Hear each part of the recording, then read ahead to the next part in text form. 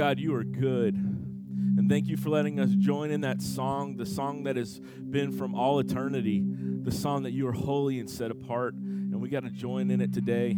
God, we pray that you would, as we look at your word through your spirit, you just peel back the heavens and let us see who you are.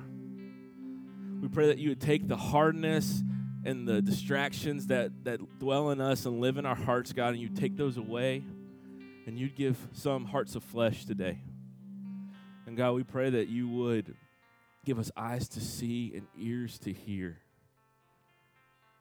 God, we want to see you in your word, so speak, Lord. We are ready to listen.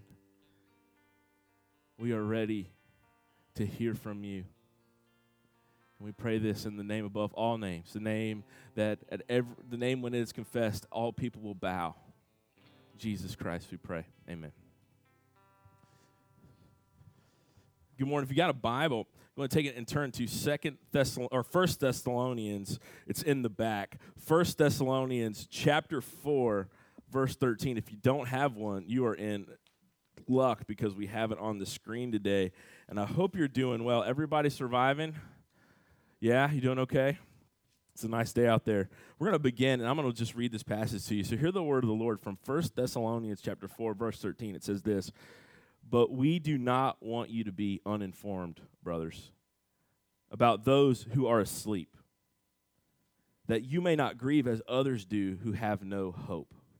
For since we believe that Jesus died and rose again, even so, through Jesus, God will bring with him those who have fallen asleep. For this we declare to you by a word from the Lord, that we who are alive, who are left until the coming of the Lord, will not precede those who have fallen asleep. For the Lord himself will descend from heaven with the cry of a command, with the voice of an archangel, and with the sound of the trumpet of God. And the dead in Christ will rise first. Then we who are alive, who are left, will be caught up together with them in the clouds to meet the Lord in the air. And so we will always be with the Lord. Therefore, encourage one another with these words." I've lived in a lot of different places, and I've noticed that has its pros and its cons. One of the pros is you get to see all the different cultures and what they're into. I never knew how big horse racing was until we moved to Louisville. They have this thing called the Derby. You've ever heard of that Kentucky Derby there? Those people are nuts, okay, about that. They cancel school like the day of the Derby.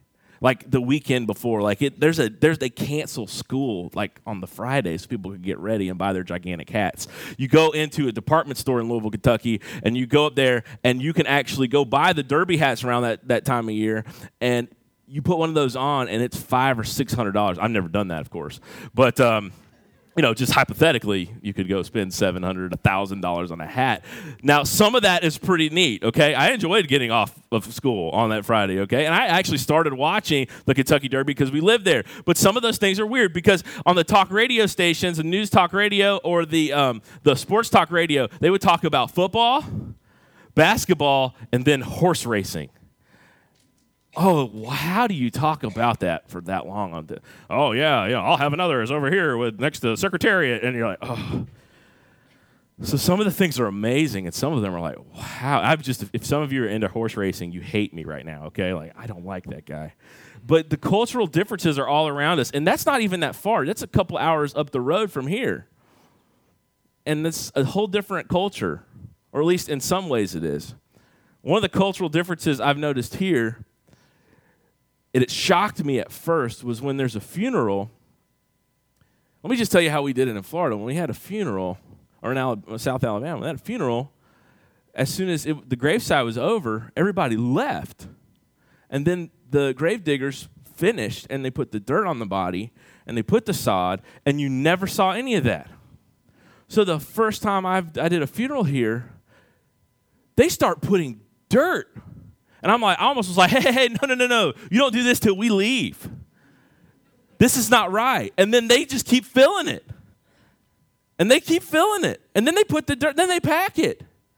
And they're banging around. And I tell you what, it shocked me. And at first, like a lot of things that are different culturally to us, I was like, this is not cool. However, Lord began to work on my heart about this, and I began to see that what I initially found odd and strange is still heartbreaking, but there's something good to it. Because I want you to know something. We often try to sanitize or minimize death. We really do.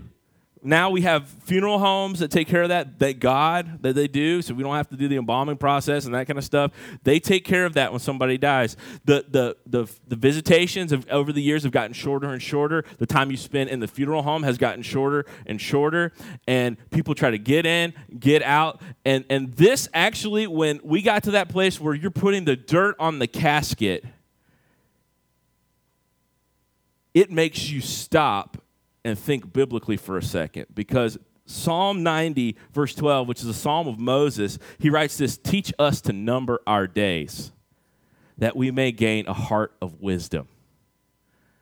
He's saying, think about the fact that you are finite and one day you will not be on this earth. The Bible talks about it several ways. In the book of Psalms, it talks about life as a vapor, like we're like dew on the grass. Here today, gone today. We're like grass. We grow for a season, someone cuts us down, we perish. We don't like to think about that. Go to any funeral anywhere. Everyone is uncomfortable. It's awkward. It's sad. And I want you to get this. That simple, that cultural thing of putting dirt on the casket at this terrible time, it's a simple, painful, profound, excruciating, disorienting act of placing dirt over the someone. It emphasizes the agony of losing one we love. Death is awful. It's painful. And so that takes that extra step where this culture up here, where you put dirt on the casket, it makes you stop and it makes you watch and it makes you understand the pain and the loss. And it is a good thing in the sense that it causes us, those of us who know Christ, to think on the horror of death and to think about the greatness of the hope that is in Christ. And I want you to know, friends, remember this: the burning lights of heaven shine brightest on the darkest nights. Am I right? The diamond is put against a black backdrop so that it might be shown as glorious. And death, as ugly and nasty and disorienting and painful and excruciating and as bad as it is, points us to a need for hope, and then it points the believer to the hope that we have. And that hope is not in platitudes or positive thinking. It's in Jesus. He is risen, and he is coming. And because he is risen and he is coming, we can have hope. Look with me in verse 13. I want to walk through this passage because here's what's going on. Paul's writing a letter to Christians he hasn't known for very long. He came, he preached the gospel there. This is in Acts chapter 17. He came, he preached the gospel. People got mad. They tried to kill him. They arrested a bunch of people. They ended up having to pay money to get out of jail. And you know what they did for Paul? They snuck him out of town. So God came. People believed. Paul came. He preached the gospel. People believed. People got mad. He ran out of town. And so he didn't have a chance at this point to give them all of the discipleship and the teaching that was necessary. So he's writing this letter to this church, and he starts off in verse 13. He says, "But we do not want you to be uninformed, brothers." The word could also be translated ignorant. Ignorant's not such a bad thing. It's just not knowing. And so that's probably a good translation. We do not want you to be uninformed, brothers. So he's trying to give these brothers information about those who are asleep.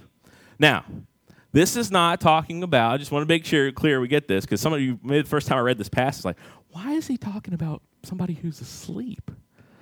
There's no real instructions you need except for be quiet, they're sleeping. You ever done that, like a new parent's house? You go, then you like knock on the door, and you're like, oh no, and then you're just praying that you didn't wake that baby, because that's like, then you need to leave immediately because you've encountered rage was coming because you woke that baby up. No, this is talking about sleep in the sense of it's a metaphor for death. And it's a metaphor for death in the sense that when you see a body lying there, in fact, all of us do this a great deal of our lives. Some of us 8 hours, some of us 5 hours, some of you maybe got 3, 2 hours. And every day, we lay there like a dead person. You get that? Isn't that weird? We spend half of our life laying on a bed or a couch or wherever, air mattress or wherever you like to, hammock, I don't know, wherever you like to sleep, like a dead person. And that's the metaphor here. And it's important for the Christian metaphor because we know that that is not the eternal resting place of our bodies. There will be a resurrection. So I don't want you to be uninformed, brothers, about those who have died. Now, this is important because it says this, that you may not grieve as others do who have no hope. See, what's happening, and this is very easy to see, when death comes, grief comes. Now, the Bible is not saying there to not grieve, right? Just keep a stiff upper lip. And no, it's saying do not grieve as those who have no hope. And so we see with death comes pain. With death comes grief. With death, so much can happen that discourages us and brings us down. You don't have to look very far to see that. And so Paul is writing them so that they wouldn't be uninformed, so they would know about their hope, so they would not grieve as people who have no hope. And so here is the difference between a believer and a non-believer is we have hope, and those who are not in Christ, they don't have hope. But you're saying, Matt, I've been to funerals, and everybody says there's a better place. Even if they don't believe in Christ, they're always saying that there's a better place. They're always saying we'll see them again. What do you mean? There was theories about and doctrines about life after death, even to the people that Paul was writing about. Greek mythology, Roman mythology, about what would happen after death.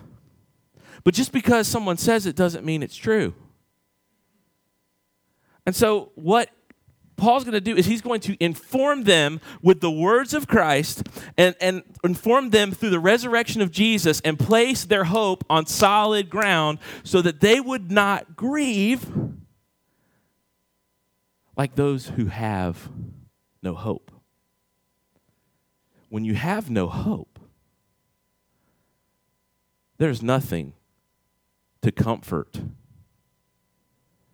There is nothing that can really brighten your eyes. There is nothing that can spur you on. When it's hopeless, it's dark and nothing, and it's depression. But there is hope. And I got to thinking about this story. I was real young. I was 18. I just graduated high school, and I got hired as an intern in Central Florida at the church Amy and I would eventually meet at. And they were doing Vacation Bible School, which we're going to be doing soon, which I'm super pumped about, and you should be too. So we had Vacation Bible School, and this was a big, long church, and they had this big baptistry up in the wall. And they had built the theme was Amazon Outfitters, okay? And any of you who have been in church any amount of time, you probably even know that song. I can still sing it, Amazon Outfitters. Okay, it's bad. It's in my head, okay? And so there was this river that came out of the baptistry that we had made out of like paper. And it came out, it started small, and then it got huge and went down the aisle in the church. It was awesome. And then we had these inflatable monkeys hanging off of every chandelier in that place, everywhere. And the place was decorated to the nines. I mean, it looked amazing. I was a youth intern, and one of our students' grandparents passed away. They wanted to have the funeral at the church. The church's policy was that whatever's there, you had to deal with if you wanted to have your event. So they wheeled this casket at the base of the river. If I'm lying, I'm flying, and I'm on the ground, okay? This thing was in front of this mouth of this river. There's these monkeys hanging over the casket. There's VBS decorations everywhere. And you're at that point like, this is not super dignified. But to hear this man who passed, his kids and his grandkids talk about it, they said this is how he would want to go out. I said, really? At the base of the Amazon with inflatable monkeys? I said, yeah. He loved Jesus and he loved kids. And they said these words, and these words pass understanding. We know that where he is, he lived his life for Jesus. He is with Jesus, and it's only appropriate that he is here at the base of the Amazon with these inflatable monkeys that are here to help kids learn about Jesus. And so in that weird, just disorienting, strange thing, the hope of Jesus was shining through. Now, a lot of times we base our hope, and people base their hope on simple platitudes, on simple sayings, on what they've heard from other people. But I want you to know something. The hope, if it's real hope, has to be based on reality. If not, it's just positive thinking. And you know what the power of positive thinking can get you? Nowhere. Contrary to Miss Oprah and her minions, I really want a sandwich. I'm going to think positively about a sandwich. Can't make a sandwich appear. You have to have something to base your hope on, or it's foolishness. And the Bible is not foolishness, it's truth. And so we go on. It says, brothers, I don't want you to grieve. I don't want you to be unaware, so that you won't grieve like those who have no hope, because you have a hope. And here's what the hope is rooted on in verse 14. For since we believe that Jesus died and rose again. You follow me? You have hope. Why? For since Jesus died and rose again, the hope of eternal life, the hope of resurrection, the hope of life after death is rooted in the fact that Jesus was dead and now he is risen. And then he goes on and he says this, even so, through Jesus, God will bring with him those who have fallen asleep. This is a difficult passage. This verse right here is difficult to translate, but basic idea is this. Our hope is based on the resurrected Jesus. If God raised him from the dead, and we are in Jesus, and that's what the idea of believing in Christ and trusting in his resurrection, that now we are in Christ. Those who have trusted him are in him. We are a part of him. We are his sons and daughters. We are underneath his umbrella of righteousness, okay? If God did that for Jesus and we're in Jesus, won't he be consistent with his character and raise us? Our hope is built on nothing less than Jesus' blood and righteousness and his resurrection. He is risen, therefore we will rise. Does that make sense? So our hope is not built on, you've heard it, I will know he's in a better place. What are you basing that off of? And don't say this at a funeral. That's how you become a jerk, okay? Don't say that.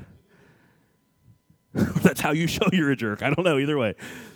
But it may be a conversation you have a couple weeks. What are you basing that on? Why do you think everything's going to work out? What is leading you to think that there is a better place? What is leading you to think that you and God are simpatico and everything's cool?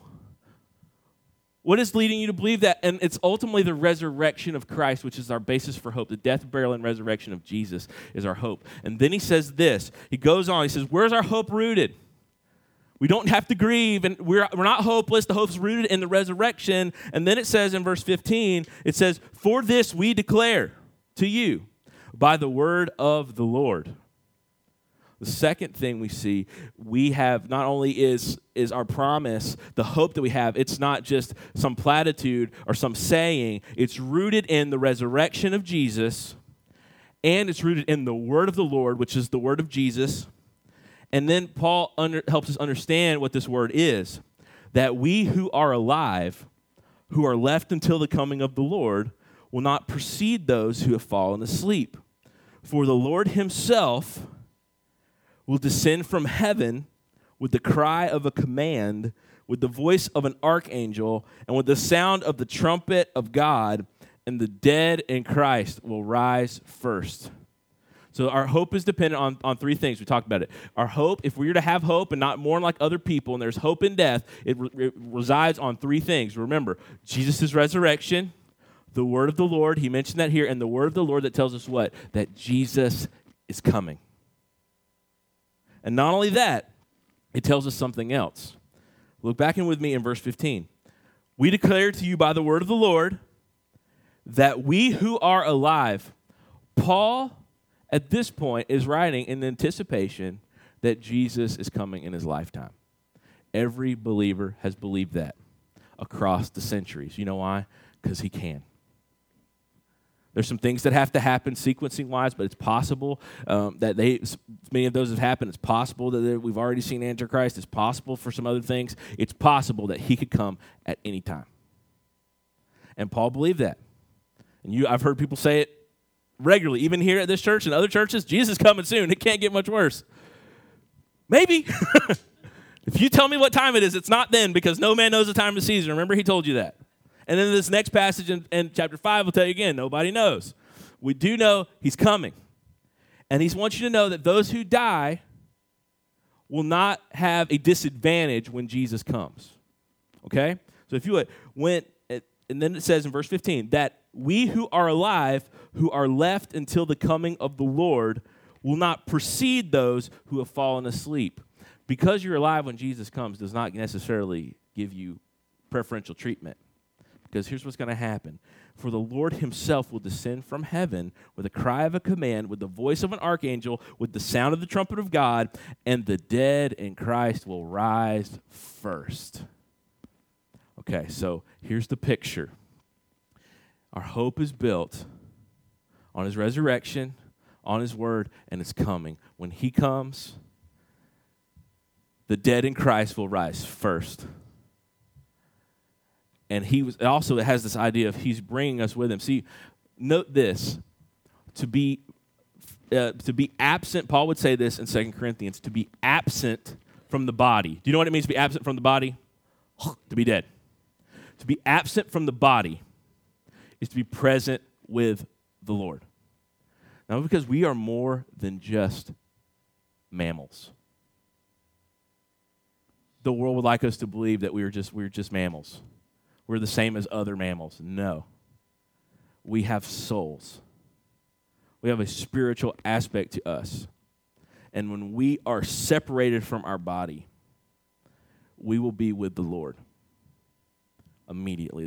This idea of sleep here does not give us the idea of soul sleep, that when we die, we're just kind of snoozing until Jesus comes back. No, to be absent from the body is to be present with the Lord. You see other situations that Jesus, the man on the cross, right? The man who died next to him, the thief on the cross, he says, today you will be with me in paradise. He did not say, today you are going to start your soul sleep, and you're going to sleep until I come back, and then you'll join me. No. This is great promise that when your eyes close in death, they open in eternity and you see Jesus. It's not some fanciful hope. It's what is in the Word. It's rooted in his resurrection and his promises. And so we see that this idea is that those who have died are not at a disadvantage. Because when Jesus comes, the body and the soul will come and they will be put back together. I don't know how that's going to happen. Anyone who tells you they do is lying to you. I remember a story that my seminary professor told, or my seminary president told, about his son. And he was at this, Amy was telling me this story because she went to an education conference, and Dr. Moeller, the president of the seminary I went to, was at this conference. And as the story goes, as it was relayed to me, he had a teenage son, and he went and looked on his browser history to see what he had been looking up, just to kind of keep him accountable. And he had looked up two things. The first one was helicopter interiors. That's weird, okay, for a teenage boy to look up. The second was sharks and shark attacks. And he went to his son. He's like, hey, what's going on with looking at the helicopter interiors and the sharks? And he was like, Dad, I've been wanting to ask you a question. And Dr. Moeller is one of the leading theologians in the whole world. And he said, Dr. Moeller, or he didn't say Dr. Moeller because he said Dad, because that would have been dumb if he said Dr. Moeller. I would have said Dr. Moeller. I hope he never hears this message. He comes to, he says, Dad, I was thinking, if I'm in a helicopter and I was to crash at sea and a shark was to eat me, how will I be resurrected on the last day? And he's like, Wow, you will. I don't know, but you will. Because if he spoke and there was, he can make the particles come back together, okay? And so there's idea of, don't want you to know, these people are upset because these Christians are dying and they don't know about their hope. They don't know if they're at a disadvantage. They don't know if they're not going to see the resurrection right away, and there's false teachers there. And it makes so important, it makes so important what you believe and where you believe it and how you get what you believe. Because these people were genuinely having a problem. And Paul says, I don't want you to grieve like this. I want to know where your hope is. It resides in the resurrection. It resides in the Word of God. It resides in Jesus coming. And those who are when Jesus comes, those who are dead will rise. Their bodies will rise, be joined with their soul, and they will be with Jesus. And those who are in Christ will be snatched up and be with him as well. And so I want you to hear this. Our hope is in Jesus. He is risen and he is returning. Therefore, we can have a funeral at the mouth of the Amazon River for somebody who's in Jesus and smile, even in the sorrow. That means we don't have to give up, that we know that God is in control. We know that we have hope. It's not rooted in ourselves or in platitudes or wishes and hopes and mights and dreams. It's rooted in the very character and nature of God. And so we can grieve, yes, and we will grieve. It's sad. Death is awful. But we don't have to grieve as people who have no hope. Because even if we die, we're not at a disadvantage when he comes. We will be with him. I want to take this moment to get you. We're going through this creation. We've been going through the story of the Bible, which creation God created. Fall, man, sin and death entered into the world. We're enemies with God. But however, what happened? We have creation, fall, redemption coming through Christ, his death, burial, and resurrection. We can have life. And now we're at the fourth point in this, and you thought we'd never get there, but we're at the end of this story, and we're at restoration. And he's making all things new, and he's bringing an end to death, and he is coming as king. And so I want you to know this. I want you to see a few things about him coming, okay, real quick. I want you to notice a few things. And you start in verse 16. The Lord himself will descend from heaven with the cry of a command. Now, do you remember, we talked about this a couple of weeks ago, Acts chapter 1, verse 8, Jesus said, when the Holy Spirit comes, you will be my witnesses in Judea, Samaria, and the uttermost parts of the world, uttermost parts of the earth. And then what happens? Jesus starts ascending into heaven. And you know what his disciples do? They're rubbernecking. Like you would too if someone started levitating. Right? No, I'm cool. Levitation doesn't bother me. Okay, so Jesus is being taken up. And they're looking, and if it had rained, they would have drowned. And they had some people show up, and probably angels. They said, why are you looking into heaven? Get busy is the undertone of that. He's going to come again in the same way he left. He went into the clouds. He's going to come on the clouds. Think about it. Anytime something happens in the sky, it's very noticeable, right? It's first off, Jesus keeping his word. Secondly, this is meant to be. I'm not going to tell you. See, some of you are just itching like, okay, so when is the millennium going to happen? Oh, when is the rapture? Oh, my goodness.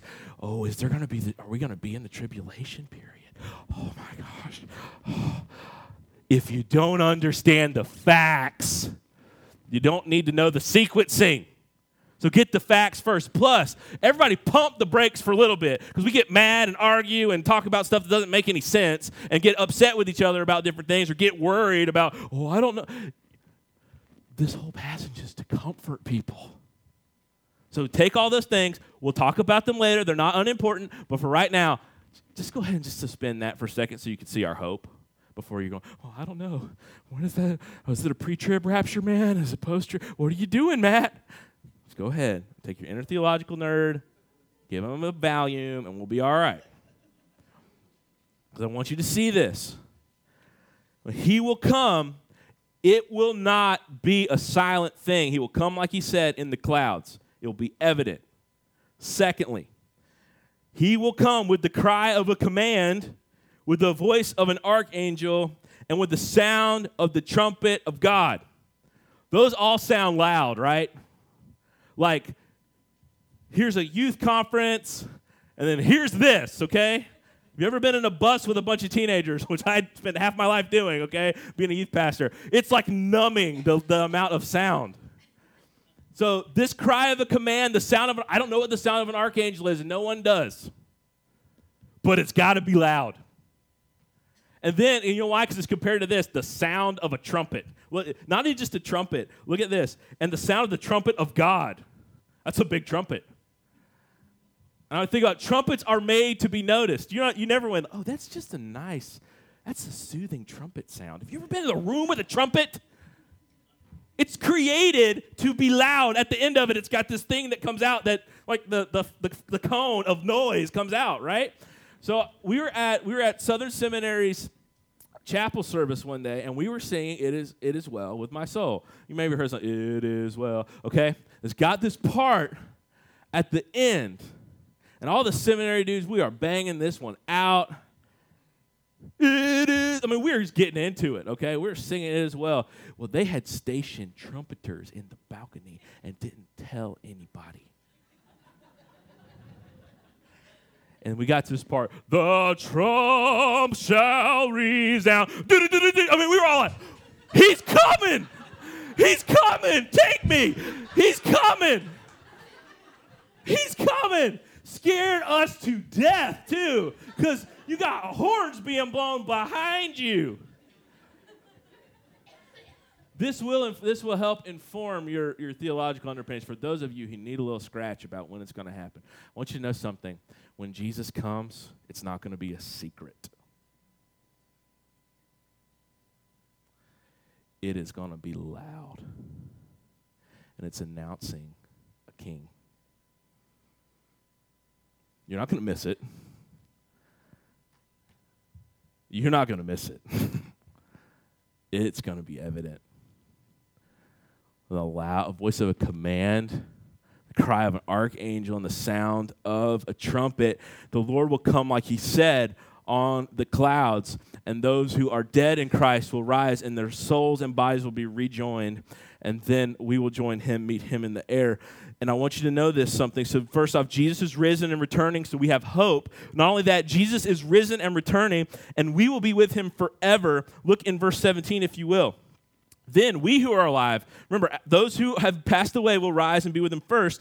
Then we who are alive, Paul's assuming his life, he will be, and he's assuming this in the sense that he's still living, so he's thinking it as a possibility. Not that he was wrong and thinking that he would be, or thinking the resurrection would happen in his lifetime. He was just saying if it happens, that's why he's using the we. Verse 17, then we who are alive, who are left, will be caught up together with them in the clouds to meet the Lord in the air, and so we will always be with the Lord.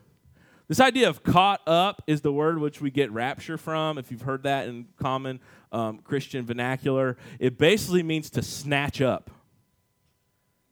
And I can almost see it as your kid's in the road, and it's a dangerous place, and maybe they're dodging traffic, doing a good job, and the parent sees it, and they snatch the person up. And so there's this snatching up that happens to meet him in the air. And that's the other term that we need to know. This term meet is actually a technical term. And it has the idea of, it's used in two different situations. It's used in the sense when the Roman armies would conquer a people and they would return home in victory. They would not go into the city immediately. They would camp outside the city until the preparations could be made for the party, the parade, and then they would send a delegation of people out to bring them in. This is also used of someone who would visit. This word meet, this is a technical term, would be used of someone, a dignitary visiting or a friend who you haven't seen in a while and you're wanting to make a big deal, and so how would you go and greet them? See, our way of greeting and welcoming somebody in the house is usually open the door. Come on in, take your shoes off, have a seat on the couch. Well, theirs was much more formal and a bigger deal, and it had this idea of respect. And so when somebody would be coming, they would go out and meet that person of great importance and then walk them into the city. That's this word meet here. So get this. When he returns, it will not be silent. It will be a big deal. Our hope is in his returning because our dead bodies, if we are dead, will be raised. And then after that, if we're alive, we will go up and meet him in the clouds. And the idea is that we will bring him back down in procession. He will lead and we will come and we will enter into this time of peace. And you know where we get another idea from that is this. In verse 16, it says, verse 17, it says, then we are who are alive, who are left, will be caught up together with him in the clouds to meet the Lord in the air, and so we will be with the Lord forever.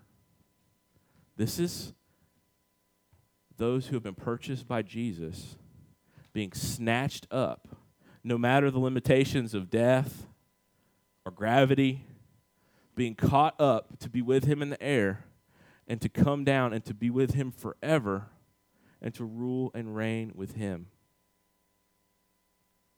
We live in a world of separation. I mean, as much as we love this body of believers in this church, we miss some of our family who's at home, who's at where we're home, where we're from originally. Amy's got folks that are down in Central Florida. Thankfully, Mom and Dad came up and joined us, so that was cool that they came up to live up here. But we also have family down in South Alabama, and we have family in Pensacola. So as much as we love being here, there is a part of us that feels separated from other people that we love. And not only that, we know that the people we love, we're just getting on loan. Because they will, all of us, unless Christ returns, we will all face death. We live in a world of separation. We also live in this world of separation with the one we love the most is the Lord, and we fail him every day, and we want to see him, and we want him to come with us, and we know his presence in part through his church, through worship, through his word, through his spirit dwelling in us. But there's a ceiling, and there's always a separation. And there's a day coming that we will no longer be separated, but we will be with him forever. The King will come. The death will be done. It will be slain. Life is here, and those who are with Christ, in Christ, will be with him forever. And this life will be but a footnote in the grand scheme of eternity. And the pain and the suffering that we know now will be as nothing compared to the hope and the presence of God. He's coming. We have hope. This is not the end. We don't just live for here. There's an eternity. He is coming. Now, finally, I want you to know this, verse 18. I mentioned this previously. Therefore, encourage one another with these words. I mentioned when I was kind of joking about how all of us we try to want to put the end times and understand all the little intricacies of those things. We get so worked up about that. A lot of times when we think about the end times, we think about Christ's return, and we think about the last things, there's anxiety that raises up in us because we think about, what's it going to be like? Am I going to bear the mark of the beast? What is this going to be like? Jesus, or Paul right here, is saying that these words about Christ's return are to encourage us. So if you're engaging in theological discourse or thinking that does not bring encouragement, you need to check yourself. Why? The resurrection of the resurrection and coming of Jesus, and the fact that we who are in Christ will be resurrected with him and will be with him forever, is supposed to be encouraging. And note this, it says, therefore encourage, and it's actually the imperative, the command of the text. Therefore encourage one another with these words. Encourage who? The pastor encourages you? No. Encourage who? One another with these words. Encourage one another. This word encourage is a compound word, which means to call alongside. Parakaleo, which means to call out and to come alongside. The good news about Christ's return is supposed to, and what we're supposed to preach it to each other and encourage one another in, is really like coming alongside to help those of us who are struggling. In the 1992 Olympics in Barcelona, there was a guy by the name of Derek Redmond. He was a British national, and he was favored to win the 400-meter race. And they thought he was going to win the gold. Gun sounds. He takes off about 150 meters into the race. He has searing pain in his hamstring. And it is evident it is blown. If you want to see this video, you can go on YouTube and check it out. Just look his name up. And he hobbles, and all of his hopes and dreams are crushed because the Olympics only comes around every 4 years, and quite likely he's not going to get to do that again. And he just severed. I mean, his hamstring is gone. He's wobbling. He won't give up. He's falling to the ground. He keeps getting back up, but he keeps wobbling. The next thing you know, a gentleman in the stands runs down, and he jukes the security guard. You need to see it because this he's a bigger guy, but he just totally jukes the security guard, like stiff arms him, and get to Derek. And he grabs Derek, and they talk for a second, and Derek wraps his arm around this man, as you see in this picture, and they run towards the finish line together. Turns out it's his dad. You can see this. This is the beauty of YouTube, okay? Not only for wasting time, okay? It's got this amazing story. You can watch this video, and so what happens? He comes on side and says, "Son, you want to finish?" He said, "Yeah, I do, but I can't." He said, "I'm going to go with you." And it's the longest 400 meters ever in Olympic history, I think, but they are just going, and right at the end, his dad lets him go, and he crosses the line. Look at the agony on that guy's face. Look at the pain. Death will make us hurt more. It's a reality until Christ comes.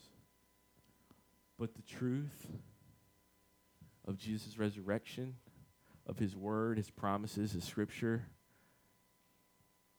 his coming, that nothing can separate us from Christ, that even though we are dead, we are with him, and then he will resurrect our bodies, and we will be with him, and we will reign with him, and we'll never be separated from him, and all of the pain and the death is gone, and we will know God, and we will see God, and we will be with him.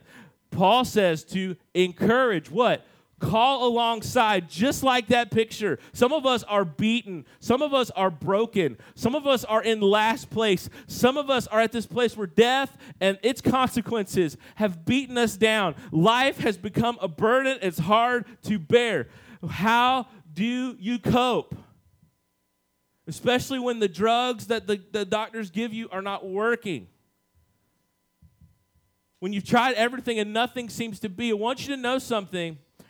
Then maybe you should try encouraging one another, coming alongside one another, teaching each other, proclaiming these truths to one another, because that is how we can make it across the finish line. The truth of God applied to the hurting saints of God by other saints of God is a great weapon. It's a great tool. It's a great comfort. We must encourage one another with these truths. It's bad. Death is a reality. Boko Haram, a couple of years ago, stole a bunch of girls, most of whom are dead. The ones who are not are suffering in the sex trade. Look on the news. Shootings, death, cancer. It's a mess. It's indirectly the call. All this has come indirectly because of sin. Not necessarily that person, sin, and therefore they got this. No, that's what I'm saying. But sin in general, sin and death have reigned in the world. But he's coming. But ISIS, this crazy presidential election, the economy, he's coming. But I got a bad report of the doctor. My kid is having this problem. He's coming. I can't make it any farther. You can't on your own. We need one another. We need the truth of scriptures. I can't make. He's coming. He is coming. And we will be with him. And our hope is not based on platitudes and wishes and might be. It's based on the promises of God, the risen Christ who is in heaven right now, and his power. He is coming. Let's pray. God, you are so good to us, and we thank you for truth. We thank you for your word. I pray for my brothers and sisters right now who are hurting and are struggling. And I pray that this word and your word would encourage them to know that you're coming and death is not the end and that we have a sure hope based on Christ.